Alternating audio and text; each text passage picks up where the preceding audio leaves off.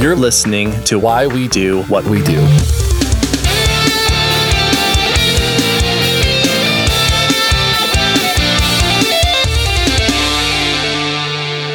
All right, welcome to Why We Do What We Do. I will be your host, Abraham. And I will be joining Abraham as Shane today.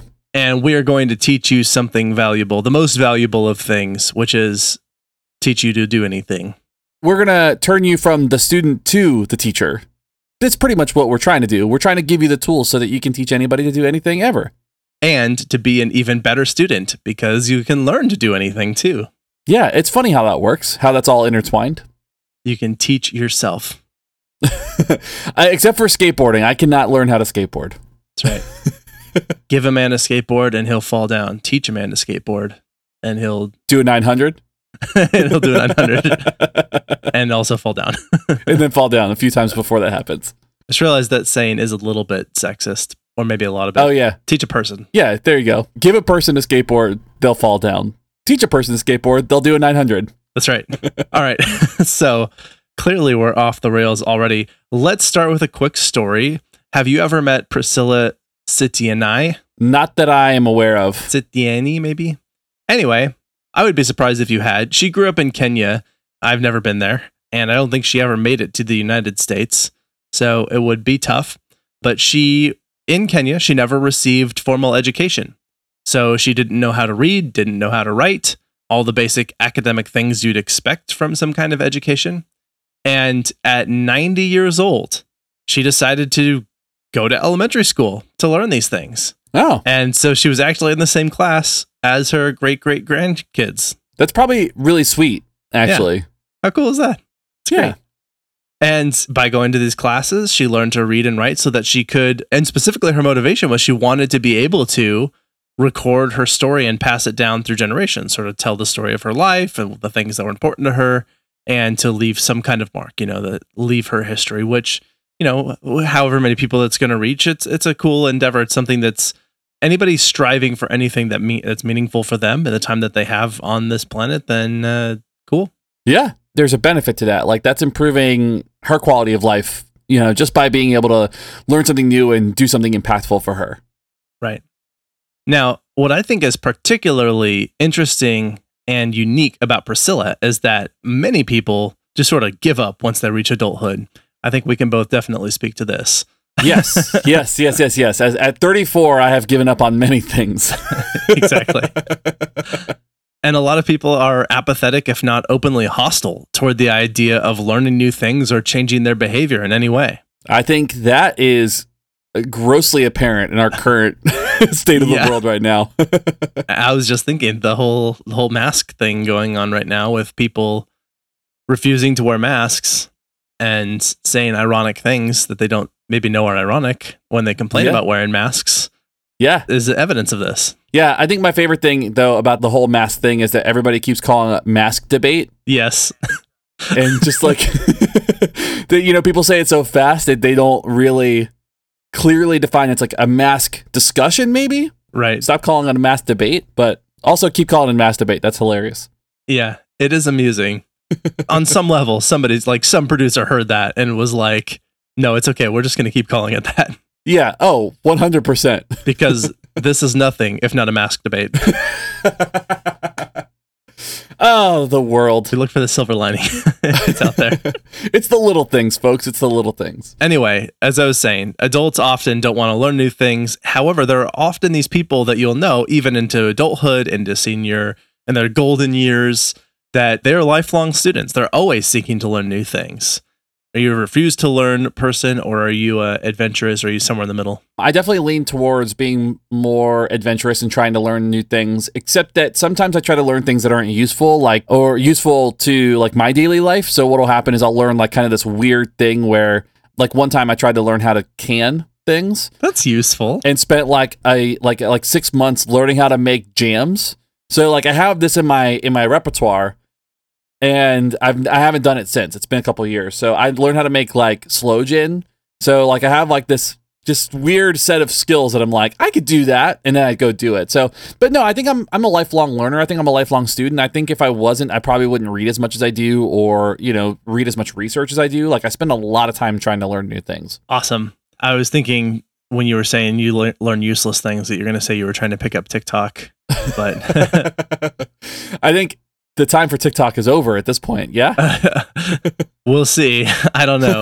That's funny. I don't know. I don't think it's useless. I think it's all has its place, or otherwise it wouldn't exist. Like people get some use out of it. Otherwise it wouldn't be there. So I think that I'm definitely on I love to learn new things. I'm constantly seeking ways to, I guess, try and change my behavior, develop new habits, eliminate old bad habits. I really like challenging myself to figure out where I've gotten stuck in a rut and see if I should move on because I'm no longer being productive in something that I'm doing. And I know that there are some things that I do that I kind of just do now, but that doesn't mean that they won't change. I don't know if I've mentioned on this podcast before, but years ago I decided I was going to learn how to brush my teeth with my left hand. That's the only way I brush my teeth now. So maybe it's time to switch back. But it was kind of just like out of the blue. I was like, you know what? I feel like my left hand needs to be more useful than it currently is. And so I'm going to pick up a skill that requires left hand use. That's something I'm definitely going to do every day. I just realized that sounds like it could be a euphemism for something. Yeah, but spoiler alert. Yes. Speaking of which, we'll be talking about euphemisms at another time in the future. But for today, we'll continue talking about learning new things. So we're teaching, kind of. We're teaching and learning. We are going to be talking about how to learn to do anything and how to teach someone to learn to do anything. So you get to be both the teacher and the student. Yeah, and I think you'll be shocked to learn that it is quite simple. It is. It's not super complex. I think maybe the complexity comes with the skill that you're attempting to learn. But for the most part, learning how to do something or teaching how to do something, very, very simple processes. And we'll teach us within reason. Not going to be able to teach you how to hold your breath underwater for 12 hours because you can't. But unless you're David Blaine. There's always an exception to every rule. We'll go over the process a little bit and we'll talk about those different steps to teaching and what it means to be a good teacher and also, or I'm sorry, not maybe good, maybe effective teacher. To be an effective teacher and an effective learner when you are trying to learn a new skill or when you're trying to teach it to somebody else. All right, so let's give a brief overview of what we're going to talk about. And here's really the big secret about how to learn to do anything at all. Ready? I'm ready. Okay. Practice. All right, we did it. Episode That's over. it. That's the whole episode. So, bye, everyone. Time for recommendations? Yep. Just kidding. That's a huge part of it. We'll get to that in a little bit. But the reason that I mentioned this is not only how to learn to do anything, but also how to teach anything is because they're inherently linked. Those ideas, those concepts, the strategies are linked together because if you're learning something, then you're learning it from somewhere, which might mean that you're watching a video or you're reading a book or you're just going trial and error. Either way, there's some kind of input. And so if you structure that input, structuring input for developing a new skill is the same thing as teaching. And then the actual developing of that skill is the learning. So they're two sides of the same coin. Yeah, and so what we're going to do now is talk a little bit about a tried and true model for teaching that works, some key ingredients for practice, and how much and how often you should practice, because you'll hear a lot of different theories about the 10,000 hours, you'll hear about all these different things, and we're going to kind of break this down in a little bit about how much, how often, what works, and maybe debunk a few things in the meantime. Always. That's our middle name anymore. Why we debunk what we debunk. That's right. May as well just change it, just lean into it. We're on the way. Okay. So as we mentioned, we will begin with a discussion on the sort of tried and true method for teaching. And there is a particular person that I think fits really nicely inside of this discussion. And her name is Anita Archer. And she's developed a series of curriculum and books. Have you heard that name before? No, but I was thinking of like military personnel calling and asking for Anita Archer and just like yelling to the camp like, hey, Anita Archer. Anyone, Anita Archer. Kind of like just a bad Simpsons prank call.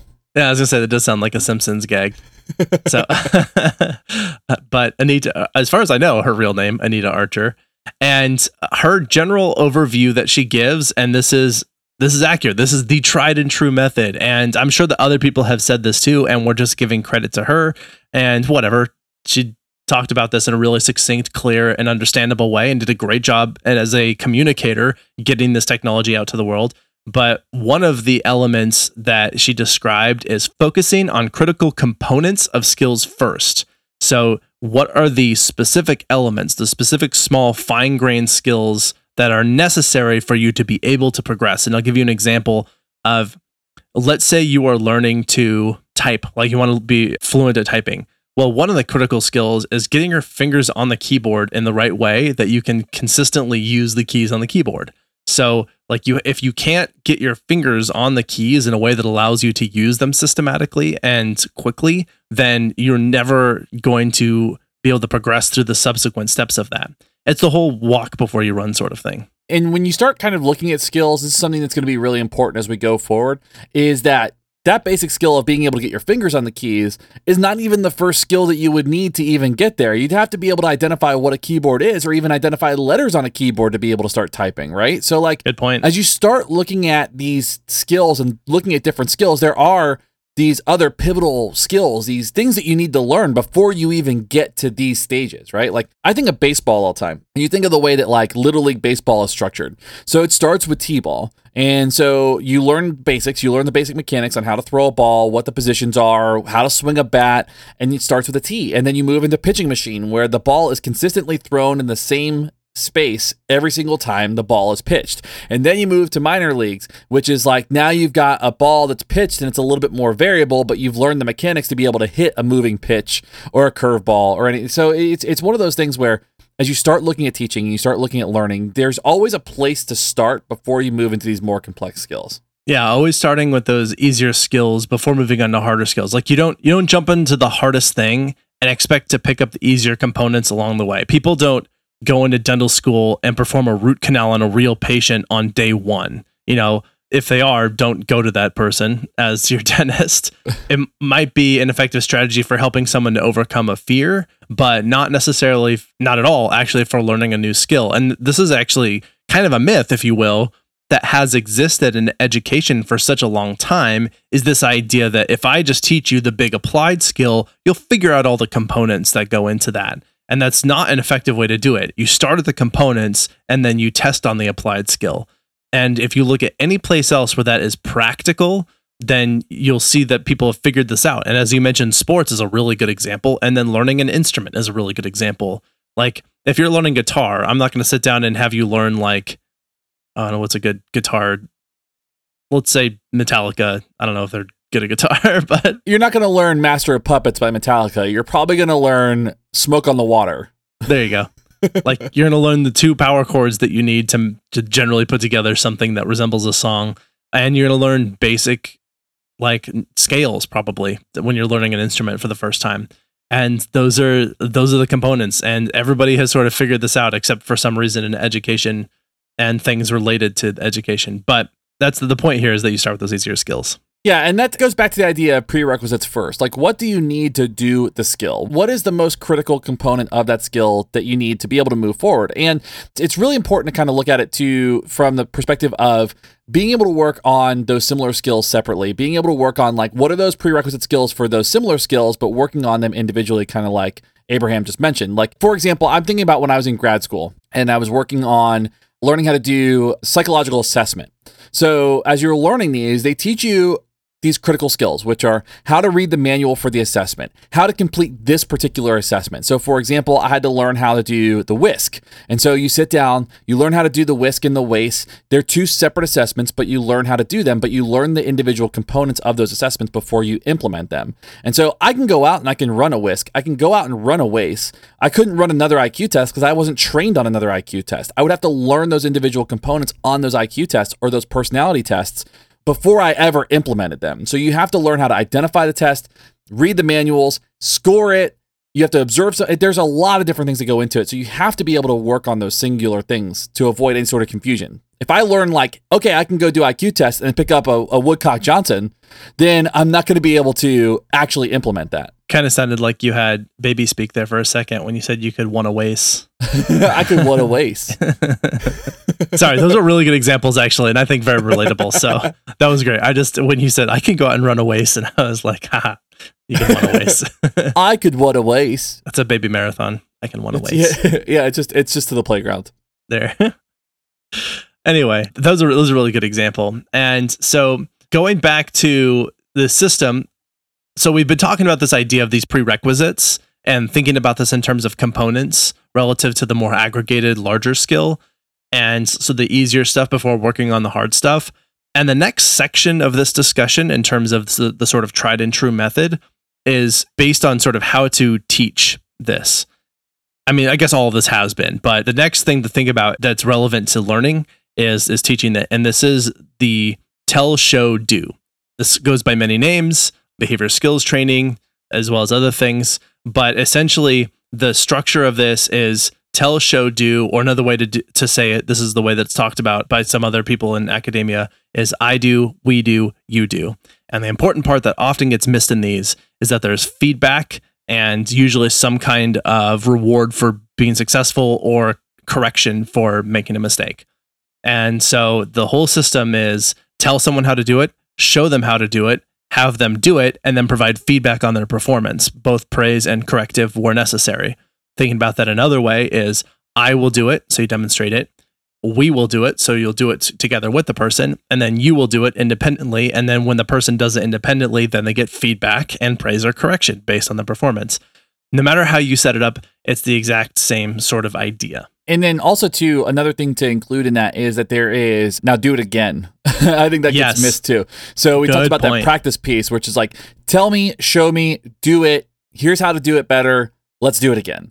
What's great about this is you'll see this behavioral skills training or this type of teaching model is used on so many different skills. You'll see so much research on things like being able to teach football players to tackle safely without ending up with an injury, helping kids through dental procedures, teaching fire safety skills. I mean, those are just a couple examples of what this type of teaching is used for. Yeah, and actually, let's quickly go back and forth the list because I just did a basic search, and this is all in the peer-reviewed literature of using behavior skills training. These all come from articles that I found to really look into this and back this up. Yeah. So another one was improve shot performance in hockey, teach children how to read, and teach social skills to homeless children and children with an autism diagnosis. That's actually really interesting. I would love to read that one about teaching social skills to homeless children.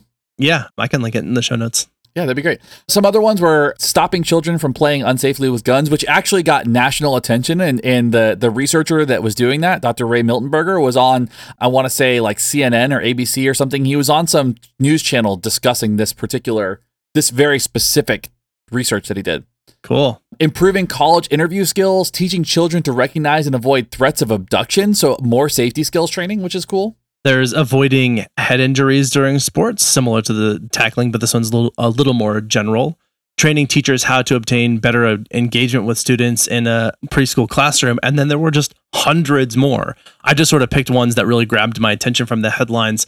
And these have just been consistently, continuously, and repeatedly demonstrated in peer-reviewed literature that this model of teaching is very, very effective. I mean, it is one of the most solid bases we have in understanding how to effectively pick up a new skill. Right. I mean, this has been replicated so many times that it's shocking that it's not more widespread or more people don't know about this. I mean, it's bizarre to me that it's this thing that's like, it's in our research, it's this gem, and you find it literally in all these different areas, and everybody's like, I don't know how to teach anything. There's literally this procedure. I can give you this procedure. Use this, please. So on that's a great segue. Let's actually describe this procedure in detail, and you can think about it as DDPP, which I know sounds kind of inappropriate, but DDPP. So describe, demonstrate, practice, praise. Describe how to do the skill, demonstrate how to do the skill, practice as the learner, and then praise and feedback or correction. So the feedback sort of reward part of that.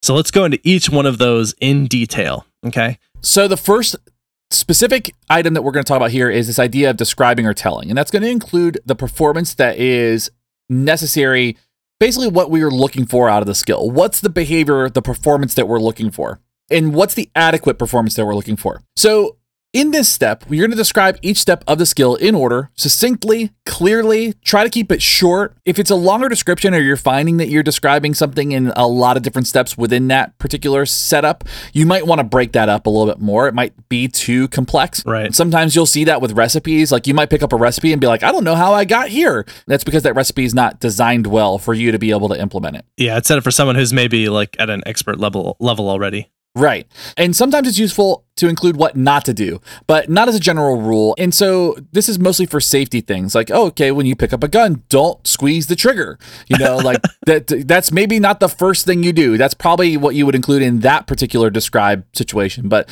for the most part, you don't really need it. You just want to describe the adequate performance, the desired performance, what we're looking for in that skill that you're teaching. As you're mentioning that made me think of if you were teaching someone to shave for the first time, I'm not necessarily going to say like, okay, so you pick up the razor, don't shave your eyeball, just put it on your face. Like there's a million things that you don't want to have happen.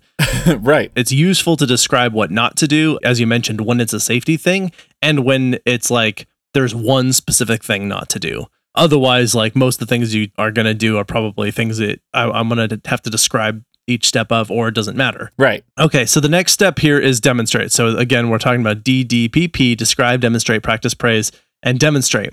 Show the learner or learners what the performance looks like. And you do so in a very deliberate and accurate manner. It does not usually need additional explanation. You have already described it, and now you're modeling what it looks like. And this model could include a slow demonstration. Doesn't have to, but it should always include a competent performance at the expected pace. So even if you do it slow, then do it at the pace at which it should be. Okay. And then that way you have a very clear demonstration of what it looks like, both when you break it down into each individual step, which again might require doing each individual step independently. For some things, there's just like 2 or 3 things to do. And you're like, here's how you do this. Here's how you do this. Here's how you do this. Put them all together. It looks like this. And that's the demonstrate sort of model. I remember seeing a lot of this when I was growing up playing baseball, but just if I'm teaching somebody to swing a bat, I'm probably not going to put them in a situation, or I'm not going to demonstrate it just yet with a live pitcher during a real game. If I'm practicing, I'm probably going to show all the mechanics, because if you look at somebody swinging a baseball bat, it's very complex. It requires specific grip. It requires you to hold your hands a certain way. It requires you to step, turn your hips, bring the bat through the strike zone, turn your back foot. I mean, there's all these different behaviors that go into it, right? So swinging a baseball bat is far more complex than people realize. And so what I would probably do if I was demonstrating this was I would probably show in slow motion each small component, each step in that swing, and then I would demonstrate it at an expected pace without a live pitcher. I would still be role playing. Could you demonstrate how to not get coronavirus while playing baseball? Yeah, I could do that right now. All you got to do is everybody should be wearing masks. I don't know why they're not. There's so many people on the field. It's bizarre. I mean, to be fair, on a baseball diamond, everybody is spread out. So you really only have groups of 2 people at a time, like when somebody's on base. Yeah. Maybe 3 when you have the umpire behind the plate and the catcher and the batter, but that's about it. But still, they could do better. Come on, guys. I was mostly just thinking about how once baseball started up, there was immediately cases of coronavirus among the players. Oh, yeah. Have you seen any of the games recently where they don't have any crowds, but they have cardboard cutouts behind the plate? I saw some images. I didn't actually watch the game. It's fantastic. Well, baseball is boring for some people. I totally get that. Yeah. I'm one of those people. I think most people, it's an American pastime. I don't know. I love baseball. I grew up with it though. So I'm like, that's great. Anyway, we digress. So the next thing is practicing, right? So we look at the skill that we've demonstrated. Now we're going to practice it. And the learner is going to now copy the model for themselves, demonstrate the performance of the skill. And they could do it at that slow pace, but you want to get them to that pace that's the expected pace, or whatever that behavior is supposed to look like at that terminal stage. What does that behavior look like at the end? And you want to try to have them practice it at that level. And within that, you might find this is going to probably be the space that takes the longest, the practice component, because this is where it's going to go into the next parts where we talk about praise and feedback and all that. But practice is really, you want to have that learner demonstrate the skill as you've described it, as you've modeled it. And so once there is practice, then we get to the final step, which you're providing recognition for what they've done correctly, as well as feedback and correction on what might be an error. And so we always want to recognize things that were done well so that we don't miss that, because one mistake that I think often gets made when teaching or learning a new skill is failing to acknowledge what was done correctly. And then you have your learners like, okay, well, they didn't say anything about this, so maybe I didn't do that right or something. And you never know what is going on sort of in their thought process if you provide zero feedback whatsoever on something that they've done. So acknowledge what was done correctly and then provide feedback on their performance in terms of any other additional correction. And I always like to give the recommendation that usually when you're giving feedback, there's kind of a lot to potentially unpack in that. And so I always recommend ending your feedback on the thing you want them to remember most. So like, what do I want you to walk away from this interaction? If it's like you really needed to fix this because there was this huge error going on, then leave them with the correction, versus if there was a small little mistake, but really you wanted to acknowledge what they did super well that time, then I would end that feedback with the acknowledgement of what went well. And that's actually not something I got out of the research. That's just something I found for myself that I try to leave. I try and end that feedback on whatever I want them to remember the most. And so again, you're acknowledging anything that went well, if anything, explaining what didn't work and why it didn't work and how to fix it if that is applicable to that situation. And part of that too is maybe going back to, you might find yourself bouncing between praise and practice multiple times, like where you're providing feedback, you're providing that correction, you're even modeling the correct response or the correct behavior that you want to see, the correct skill, and then having that person practice maybe that singular component, right? So, I'm thinking of, again, going back to the baseball swing, I would work with people who wouldn't turn their hips. Like, so they would swing the bat, but they wouldn't turn their hips. They would just swing with their arms. And so we would practice like just having them turn their hips when they would step, and then including those smaller steps. And that's where you kind of like learn as you're working with a learner. Maybe I need to break up the skill a little bit more. Maybe I describe it in a little bit more detail. Maybe there are extra steps that this person doesn't have. And you learn that through that practice and that feedback interaction, that back and forth within that. Yeah, just as you said, you'll probably spend the most time on that practice and feedback portion. And then if you need to supplement by going through and adding in the describe and demonstrate portions as well. Like this is all part of the process. Is you're going to be sensitive. It's going to be dynamic. You're going to be adding and changing things as it goes. But that's the overall structure of learning or teaching a new skill: is describe, demonstrate, practice, and praise/feedback, and repeat as necessary. Yep, until the terminal skill is met in that session, and then have them practice it more. Yeah, which is to say, once they've demonstrated whatever the criteria is to be considered mastered. Yeah, exactly. All right, so that is all section 1. This is the method for teaching. So here are some key ingredients for practicing and learning. Some things to keep in mind that are going to be particularly helpful. Cool? Yeah, let's do it.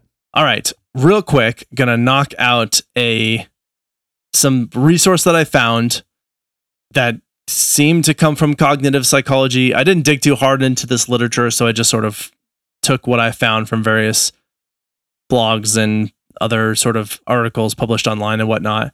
But essentially, they broke down ingredients for practice as ability, prior knowledge, motivation, and deliberate practice. And so ability is essentially what is already easy for you as one of the key ingredients. I guess where you might be able to use this is thinking about start at the level that you're at, rather than way too easy or way too hard. I'm not sure how else to interpret that because it doesn't really read as advice to me. I would say it's probably ability to is like, that's just putting whatever you're working on into, I guess, maybe reality, which is like, I'm not going to go work in a 5-star restaurant. I need to learn how to poach an egg. Yeah. But also like I have the language to be able, I can read, I can write, I can follow recipes. So that maybe ability talks about like maybe a skills inventory, like maybe the person has to start with like what their current skills are to be able to do anything. Yeah. My cooking skills are barely acceptable for Arby's. Yeah. Bird. Hi-yo! The next one they give is prior knowledge, which is to say, if you already know something about it, it will be easier to learn.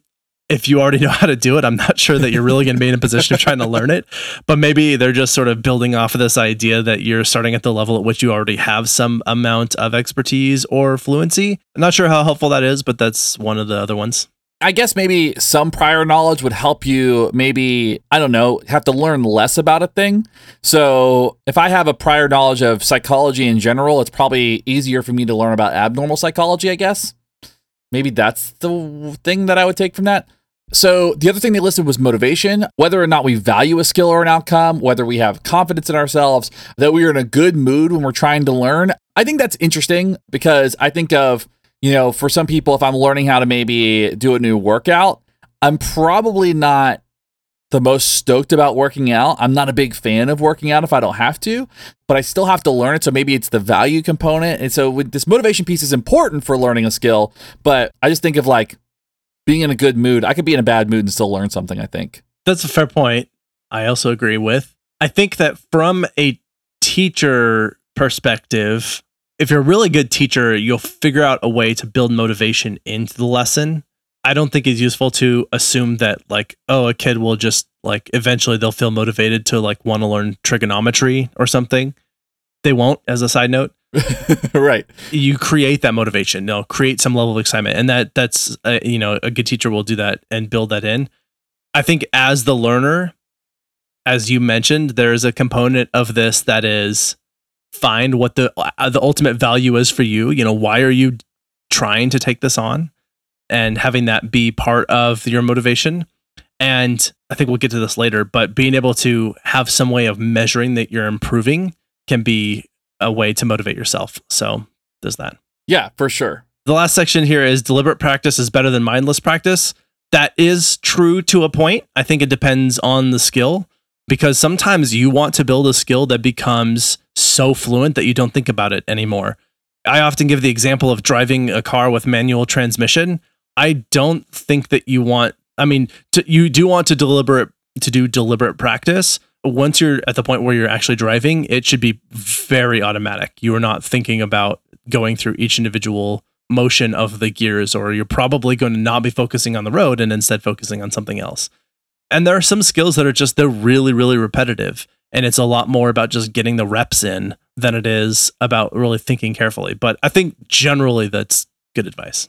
Yeah, and I think that's where the learning is doing kind of component comes in, right? So like a lot of learning is part of our experience and being able to contact rewards for those new skills that we're learning. And so what you're trying to do when you're learning something new is build a new habit, build something that you do become fluent in, something that is kind of like, I guess the term second nature, right? So like you start thinking of this as like, I can't remember learning how to tie my shoes, but I know how to tie my shoes. Like I learned that, it stayed with me, it stuck with me. I remember learning how to ride a bike, but when I get on a bike, I don't think about it anymore. So, you are building these new habits, but there's always like another level. There's always a level up for that behavior too, or for that skill that you're learning, right? Like I know how to ride a bike as an amateur. I could not ride a bike on a mountain. I would die. It can't be overstated how important it is, the concept that learning is doing. Especially thinking about didactic instruction, when you tend to have someone just sort of talking at you, you can glean some amount of information from that, but to really learn something, you are doing it in some way. That's an important piece. So another thing to think about here when we're talking about key ingredients for practice is going back to the behavior skills training model that we described, which was the tell, show, do, or the describe, demonstrate, practice, praise, which is find an expert, or at least a competent performer. It can be on a video, it can be an actual person, whatever. You are going to find someone who can execute this performance masterfully. Ask them to demonstrate and explain the skill, not in that order. Explain it, then demonstrate it. And then ask them to observe your attempt at that skill and provide feedback to you. So essentially, like if you're trying to learn something new, then one thing you can do is try to recruit a teacher, and they might not know how to teach. But you can just sort of walk them through and say, all right, describe to me how this is done. Now show me how it's done. Let me try it and you tell me how I did. And you sort of just guide their hand through teaching you, because they do have content expertise. They just might not be great at delivering that in a way that allows you to learn necessarily. Right. And so in that space, even without having somebody who can do that, you can do self-modeling, or you can watch tutorial videos. I mean, people do it all the time. I met somebody not too long ago who learned how to like rebuild their car just from YouTube videos. Yeah. And they don't have a mentor. They don't have somebody who's providing them feedback, where they're contacting feedback, or they're contacting those rewards are from the result of that response, right? So right. They have put something together, they put an engine together, and the reward is what? That it works. Right. And if it doesn't work, then they have to problem solve. And so when you start looking at these things, when you look at how to do it and you look at tutorial videos, you can learn something from them, but part of it is still doing the practice. Part of it is still contacting the rewards for those certain behaviors that you engage in. And also, again, practice, outcomes for that. Another thing, too, you could look at is something like self-modeling, where it's like you can actually videotape yourself doing something. You see this a lot in sports, where somebody will videotape themselves completing a skill. Like I go back to swinging a baseball bat. You videotape yourself swinging a baseball bat, and if that swing doesn't look the way you want it to, then that's when you start giving yourself feedback. You can correct those behaviors and practice that a little bit. And there is actually, again, a huge chunk of research that's been done on video modeling and using that to critique and improve performance. So definitely well backed by science. Yes. All right. Now, as far as you mentioned, when you're learning a new skill, a way of thinking about this is effectively building a new habit. And going back to the whole idea of habit reversal, the opposite of habit reversal is acquiring a habit. And it goes through the exact same steps, just in the opposite direction. So normally in habit reversal, you're trying to identify what is the cue, signal, or antecedent event that immediately precedes that particular habit. And then you want to either change that or notice it so that you can change your reaction to it. And this one, you want to identify a cue or signal that indicates when you want to start that new chain of actions that you'll take, that new habit that you want to pick up. And then you will do that thing, whatever that new skill is you're learning, 100% of the times that you see that cue. So pick something that's going to be unique and singular and happens with respect to when you want to do something. Let's say you're really bad about putting on the seatbelt when you get in the car. A very simple cue for this is you have closed the door to the car. As soon as the door closed, seatbelt comes on. Close the door, seatbelt comes on. Close the door, seatbelt comes on. That cue will only ever be associated with that particular action. And if you practice when that cue happens, do that action, then it'll become just sort of ingrained in that pattern and you'll just do it thoughtlessly for the most part. And then also, you will never do that action when you do not see that cue. So you're walking around the store, you don't just put on a seatbelt. Yeah, that would be very strange if you did. It would be strange. And there can be multiple cues too. There can be a lot of different things that function as signals to indicate this is when you do that particular thing. It just kind of depends. Like you might want to do that thing in a lot of different ways. And actually picking up social skills is a really good example of this, where there are lots of different types of social cues that you might have in terms of how you engage with someone when you make eye contact and when you don't. Like when someone is doing something like eating their food and they're like across a restaurant and you don't know that person, you don't just lock eyes and make eye contact with them. I did that one time and I will never forget. I was at a restaurant and I actually locked eyes with somebody while I was eating a French fry, and I can't forget it. That happened 2 years ago. Wow.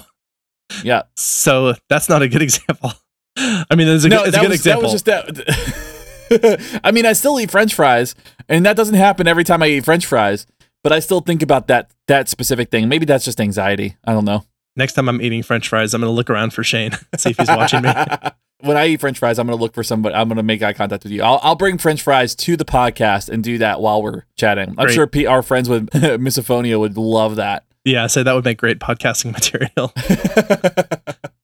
Anyway, point being that if you were teaching a skill, just as an example, like social skills, there are appropriate times to make eye contact, and there are a lot of different cues for those times, and there are times that it wouldn't be the case. And so just thinking about what those specific signals are and how to pick something like that up. And then an important step here that I do not want to miss is that when you are building a new habit, so you have that cue, you are going to practice whenever that cue is present, not when that cue is absent. There can be multiple cues, but one of the key things here is that you have a way of tracking or monitoring your performance so that you know when it has happened and when it has happened correctly. And so having some way of identifying that you're improving is a really helpful and important step. Yeah, if you are not catching errors when you're learning something, then you're going to build in bad components to this behavior, this skill that you're learning, right? And so what'll end up happening is you'll learn a bad habit, and then it's really one of those things where you have to almost like undo that learning and create a whole new history of learning just to kind of fix that error that's been linked into that series of behaviors in that skill. Yeah, completely agree. I like how you tie that all together. Okay, so there is this podcast that I listen to. The guy's name is Jim Quick. For every 9 things that he gets wrong, he gets one of them right. And one of the things that he gets really right, he loves to speak in sort of catchphrases, which is fine. Like, I think it can help you remember it. But he recommends often to teach someone else. So if you are learning a new skill, even when you're learning it, you don't even have to have mastered it yet. If you're teaching someone else how to do it, he says when you teach it, you learn it twice, both when you are teaching it to them and the fact that you're doing it again. It is a good key ingredient to teach someone else a skill that you're learning because it is just more learning for you to do it that way. Learning is doing. I, as an instructor in our field, I started teaching experimental design courses, and I understand it so much better now that I'm teaching it than I ever did as a student. And part of that is you're having to revisit the material. You're having to explain it to a student. Even as we go through the podcast, I'm sure that you've probably had this experience too, where we pick up a topic and we understand it a little bit better because we're trying to explain it from technical terminology into something a little bit more consumable. Absolutely. And then as soon as we're done recording, I've forgotten everything that I 100%. Just kidding. I can't remember anything about prions. I don't remember anything about teaching or learning anything. Just kidding. So I actually think this is really great advice. I think this is something to look at, is like, if you're learning a skill, try to teach it to somebody, because you'll have to be able to understand it to be able to teach it. Some other tips and tricks too that are worth looking at as far as learning a new skill: practicing component steps. So maybe you're not learning the entire skill altogether. Maybe you have to learn smaller skills within that. Maybe there's a stage 1, stage 2, stage 3 of learning this skill. For example, if you want to learn to build a car, you probably have to learn how to identify parts of the car. You probably have to learn how to work on different parts of the car and how those different systems interact, right? So there's a cooling system. There is a fuel system. There are all these different parts of the car that interact with one another. So you're not going to learn how to build an engine from the beginning. What you might learn is learning these different systems and how all these different systems interact. Another one that is just a component here is that it is okay to make errors as long as it's safe to do so.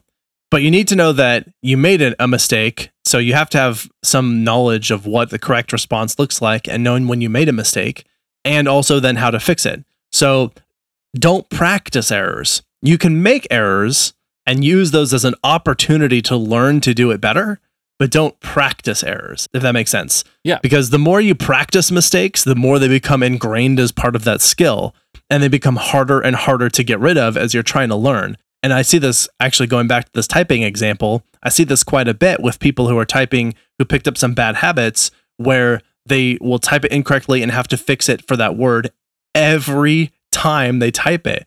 And it turned that one word into a 3-step process where it's type it wrong, fix it, type it right. And it's like, that's a horribly inefficient way to develop that. So again, it's okay to make errors, just be able to know that you made that mistake, and don't practice mistakes. I still type the wrong every single time I type it. Do you? Yep. It's always HTE. I type too fast. And I think the other side of that too is practice correctly as much as possible. So you might feel pretty comfortable with the skill, but maybe not entirely fluent, or maybe it's not supernatural yet to you. Like maybe it hasn't come. It's supernatural. It's so ghostly. But maybe it's not happening smoothly for you, and you haven't learned it at that level. So continue to practice it. Or maybe if it's a skill that you are really good at, just practice it every now and again. The kind of, in wrestling, they call it ring rust, where if you haven't wrestled for a long time and you go back into the ring, like you're a little bit rusty and it's a little bit mechanical and you have to relearn how to do something. So there's an actual term for that. It's called ring rust. Sounds gross. Yeah, it's just like, there's so many, wrestling's a whole thing. So, but you should practice as much as possible, even the stuff that you're good at, and maybe include constraints that would prevent errors. Like if you're trying to hold an instrument, maybe you tape your hands or tape your fingers in a correct shape while you're doing this. There's a lot of different ways to kind of like build in different stopgaps and different ways to prevent errors. When I used to, it's funny that came up, because when I used to throw a baseball, I used to throw sidearm, and you're supposed to throw up over your head. You're not supposed to throw from the side. And so what my dad had me do was stand in front of a tree, where right in front of my face there was a tree, and if I threw sidearm, my hand would hit the tree, so it would hurt. But if I I actively avoided that. But if I threw overhand, I would never hit the tree. And so that's actually how he taught me how to shape up how I was throwing a baseball. So I was practicing, and I would contact some kind of non-reward or a punishment for an error, but I would learn it the appropriate. And now that's a more aggressive way. I don't recommend anybody doing that. This was also in like the early 90s, but that's how I learned how to throw a baseball correctly. When it was okay to have kids hit their arms on trees. Yeah, that was a social norm back in 1991, I guess. Is ring rust like ringworm? I hope not. Okay. All right, so we've talked about the method of teaching, the sort of tried and true things that we know, the key ingredients for practicing and learning. And the last section here is, I think, maybe a little shorter, but it is still important. And this is how much and how often should you practice? And the general recommendation here is more about how you practice than how much and how often. Again, practicing correctly and with feedback and all that sort of stuff, being able to measure your progress.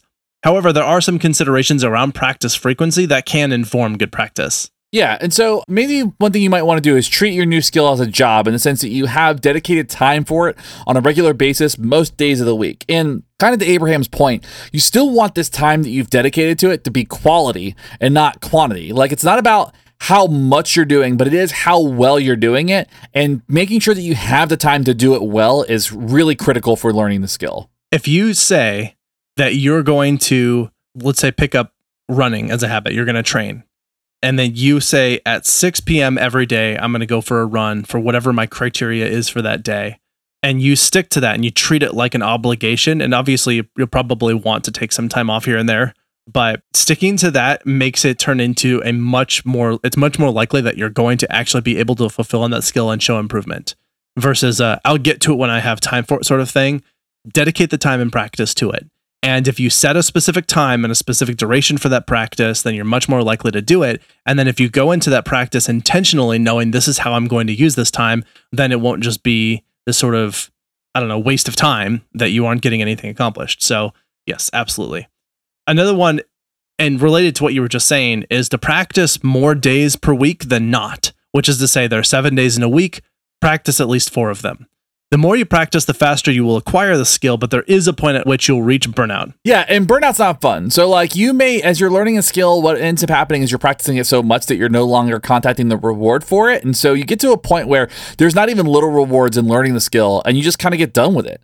Because essentially burnout is just you're no longer contacting reward for the skill that you're engaging in, right? It's like diminishing returns. Yeah, and so research has actually shown that practicing an instrument more than 4 hours per day does not yield any significant gains in the skill. So 4 hours is about good, and that's probably your threshold, and maybe for you, that's even too much, right? So when I used to practice about 2 hours a day, and that was enough for me at the time, because if I practiced more than that, I would get sick of it, and I would just start resenting the instrument. And honestly, it's really about setting up the amount that you're going to be successful at. Like, set your goal at a place that you are 100% sure that you can accomplish that goal. Because if you know that you will not practice more than 15 minutes, setting yourself a goal of 2 hours means that you're just never going to do it. Because you're going to come into that and you're like, I don't want to do this for 2 hours. I'm just not going to do it at all. And that sets people up to quickly turn away from trying to acquire that skill. There is other research that suggests taking frequent breaks, which is important. So the breaks should not be as long or longer than like your entire, if you're like, I have 2 hours of practice, I'm going to take an hour and 50-minute break, then you're doing 10 minutes of practice, but just take little breaks here and there so that you aren't, again, burning out on it. Also, too, when you're talking about length of time practicing, there are some studies that suggest 20 to 30 minutes for younger learners is probably appropriate, whereas 45 to 60 minutes of practice for older learners and then taking a break is more appropriate. So there's a lot of factors that probably go into that. We should probably spend some time looking at that at some point in time, where it's maybe just attention span or just motivation and kind of the fleeting nature of motivation. So when you start looking at all that, 20 to 30 minutes for younger learners, 45 to 60 minutes for older learners, and then building a break into all your routines. Yeah. So about how long should you work without a break? 20 to 30 minutes or 45 to 60 minutes. But generally for most people, take a break at the end of an hour, or don't push yourself more than an hour, I would say, unless it's something you absolutely have to. Like if it's a safety thing, then be safe. But generally with practice, don't work at something for more than an hour without taking a break. And then I think one of the big recommendations that often I think gets missed is that doing something is better than doing nothing. If you can only do 5 minutes, do 5 minutes rather than skip practice altogether. Right. Do anything to keep that habit and that skill going, and try and strive for improvement. Like you could sort of thin yourself back to doing next to nothing, but do something, strive for improvement. Otherwise, that skill is never going to happen. And as you're starting to look at that, like the idea of something is better than nothing, one thing that does help with that is this idea of scheduling check-ins or setting benchmark check-ins so that you know, where are you supposed to be at these check-in times. If I say, okay, I'm going to learn how to run a marathon, and I'm going to do a check-in in the next 3 months to see if I've met any sort of goal, like maybe I have to learn how to run a mile successfully without dropping dead, if that's my benchmark, then I need to have a timeline for when I'm going to check in. Like, am I meeting this benchmark? And if not, what am I going to do to change that? Am I practicing enough? Am I burning out? Am I missing some key component to this skill that I'm trying to learn? Well, and a related version of that is a harder version of that skill. So you might be working on the components, and as part of that benchmark, you check, okay, how am I doing on the whole thing? Like I've been playing scales on guitar for months now. Am I any better at coming up with a guitar solo or picking up a new song?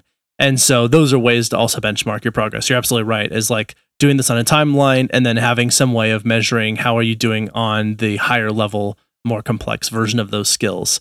And I saw this one recommendation that I thought was kind of interesting, which was practice until fear becomes boredom. Fear turns to boredom. And the idea here is essentially that when you're practicing, when you're learning a new skill, there is some apprehension. There's often some second guessing yourself. Like, I don't know if I'm going to be able to get this. I don't know if I have what it takes to be good at this. When that turns into, all right, I got it. I don't need to do this anymore. Then you've reached the point at which you don't need to practice anymore. Yeah. That's a way of thinking about it. Again, I think having those sort of benchmark check-ins and ways of monitoring your progress are really important, but like a way of thinking about this too is when that fear turns to boredom. Yeah, I also thought that would be like the worst Jedi mantra ever, like practice until fear turns to boredom. Yeah. Just like the laziest Jedi. It's like, I'm just how are you tied to the Force? I don't know, whatever, it's fine. Yeah, instead of fear turns to hate. Yeah, fear turns to boredom, and then they're just the laziest Sith Lord on the planet. Yeah. Like, it's too easy.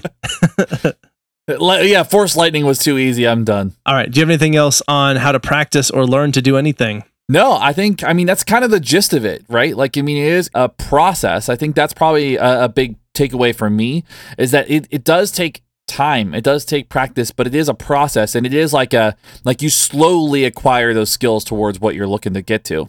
And for anybody who's ever taken on a big project where it's not necessarily about building a skill, but about building something, like accomplishing something, if you've ever worked on a huge Lego structure, or if you've ever done a house project, doing little bits at a time consistently adds up.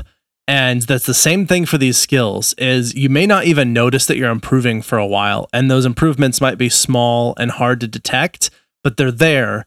And eventually they're going to be really, really huge. It'll be profoundly different. I happened to stumble across this. There's all these videos on YouTube of people learning guitar or bass or other instruments, and they show just a few seconds clip of them practicing every day, or not every day, but it's like once a month over the course of a few years. And so it's weird to watch people age that quickly, for one, but it's kind of cool because you see how they start out and how awkward they are. And then just like 20 seconds later in the video, they're already noticeably much, much more proficient at what they're doing. And to them, that was months of just deliberate practice every day for 20, 30 minutes, maybe an hour. But when you do that check-in, you go in to see, all right, it's been a few months. Now, how are things looking? It is way better than it was before. And that's just that small, deliberate, consistent practice. It makes all the difference in the world. I mean, I think there's two examples that come to mind whenever I think about like that deliberate practice to getting to that terminal goal. And it's like both of us play instruments, but both of us also completed PhDs. And so just writing your dissertation is this large, huge goal that it seems overwhelming at first, but a little bit of writing every single day and then shaping that language up and really getting to that point where it's like it ends up being like a text. It ends up being a book in itself, like when you complete it.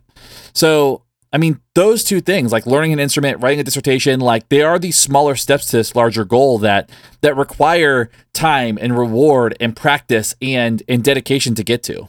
Perfect. That makes me think of a different recommendation that I would love to give at some point. I'm going to write down, but it is very related to this episode. But yes, you're absolutely right that especially some of these are skills that like you're not necessarily learning a totally new skill, but you're putting a skill that you have to work in maybe a different way. And writing is what I was thinking of.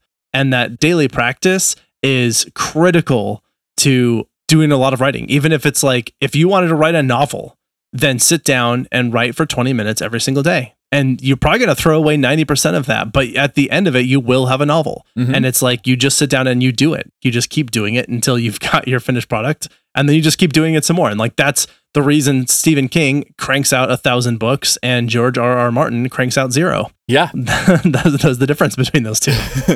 I mean, George R.R. Martin doesn't have as many ending problems, I don't think, though, right? I mean, it's hard to say since he hasn't finished his series. Yeah, it's true. That's true. That's true. He might. Yeah, he might. Anyway, are we ready for take-home points? Yeah, let's do it. Great. Okay, so my first take-home point is that learning is doing. Just being talked at about something is not doing. And so you might extrapolate a little bit from that, but the most of what you're going to learn is by doing. So get out there and practice. One of the take-home points I would bring up too would be identifying small component steps. So if I'm going to plan to cook a 6-course meal, what do I need to learn within that? What skills, what do I need to do to start to get to that next place? What are those prerequisite skills? What am I required to know before I can get to where I want to go? And if I may add to that a little bit, I think that learning those component steps and not just knowing how to do them, but doing them fluently and effortlessly. That's one of the key points here too, is just that those component skills, like if you struggle through the component, but you're like, oh, I did that, now I can move on to the harder thing. Nope. Go back and do that component until it is easy peasy. Right. Until you're bored. Until you're bored. Exactly right. And then the final one for me for a take-home point is going back to this behavior skills training model, the tell, show, do, or the describe, demonstrate, practice, and praise, and then feedback, or I guess that's the praise part of it. But yeah, so it's those steps of have it described, have it modeled, practice it yourself, get feedback on your practice. Or if you're teaching someone, just those steps for the person who's learning. I love it. Cool. You have any other take-home points? Nope. I think that's a good place to end it. Okay, let's move on to some recommendations. Let's do it.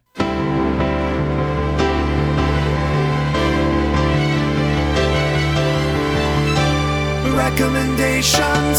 So my recommendation this week is a fiction book, and it is by, I've never read anything by this author. His name is Haruki Murakami, and well known for being kind of this whimsical, strange fiction writer. And I just started reading his book, The Wind-Up Bird Chronicle. Have you ever read that? I've not heard of this at all. It's wild. So I posted something up about it on something not too long ago, and everybody was like, it's like reading a fever dream. And it's absolutely, this is exactly what it's like. So it's about this guy in Japan, and he kind of like starts going through all these life events. Like it kind of starts off kind of slow. Then he gets a strange call from this woman, and all these like weird psychic things start happening, and all these weird things in the neighborhood. And just like, it's all his interactions, and just, it gets really bizarre really quickly. But you just can't help but like start trying to put stuff together, because it's like something will happen. You're like, okay, how's this going to play in later? Because it's really great. I haven't finished it yet. I'm probably about 200 pages from finishing it. It's about 600-page book, but definitely worth the effort and the time to put into it. I can't wait to read the rest of his work. Nice. My recommendation, very unrelated, is the Association on American Indian Affairs, which I would rename Native American Affairs because that makes a lot more sense, given that this is actually focusing on Native American tribes. This is a non-profit organization, and the whole point is that it protects the sovereignty, the culture, and education of youth of Native Americans. And it was largely built out of reaction to how some of the federal policies in place in the 1800s, 1900s, and all of that have been somewhat detrimental to the Native American population. And so just, a cool charity and organization to check out if you're interested in supporting a local charity. That's one to consider. I like it. There's definitely a huge need with that population for sure. So anyway, respect the indigenous people of this country. And that's my other recommendation, I guess, part 2. I like it. I like it. All right, perfect. Well, if you would like to tell us about a book that you're reading or a charity that you like, please let us know. If you are learning a new skill and you have any feedback, recommendations, thoughts, or stories that you would like to share, we would love to hear those and potentially share them on the show. So please reach out to us. Let us know about any crazy thing that you are picking up or putting down or whatever is going on in your life of developing new habits. If you'd like to learn more about other episodes, you can visit our website at www.podcast.com. Reach out to us on social media, email us, let us know how you are doing and all those things. And if you'd like to support the show, you can join us on Patreon, or of course, leave us a rating and a review wherever you listen to podcasts. I think that's all I have. You have anything else? Nope, I think that's it. All right, thank you for listening. This is Abraham. And this is Shane. We are out. See ya. You've been listening to Why We Do What We Do. Why We Do What We Do is supported in part by our amazing patrons. Thank you. If you like what you heard, consider becoming a patron by heading to patreon.com/WWDWWD podcast. You can also rate and review us wherever you get your podcast, or share this episode with your friends. If you have any comments or questions, we'd love to hear from you. Find us at WWDWWD podcast on your favorite social media platforms. You can learn more about this and other episodes by going to www.wwdpodcast.com. There, you'll find links as well as detailed and shareable show notes. Why We Do What We Do is researched and produced by Abraham, Ryan O, Shane, and Miranda. Artwork and logo design by Andrew Pollock at nogdesigns.com. Video and production assistance from Tyler Brasier with music courtesy of Justin Greenhouse. Thanks for listening, and we hope you have an awesome day.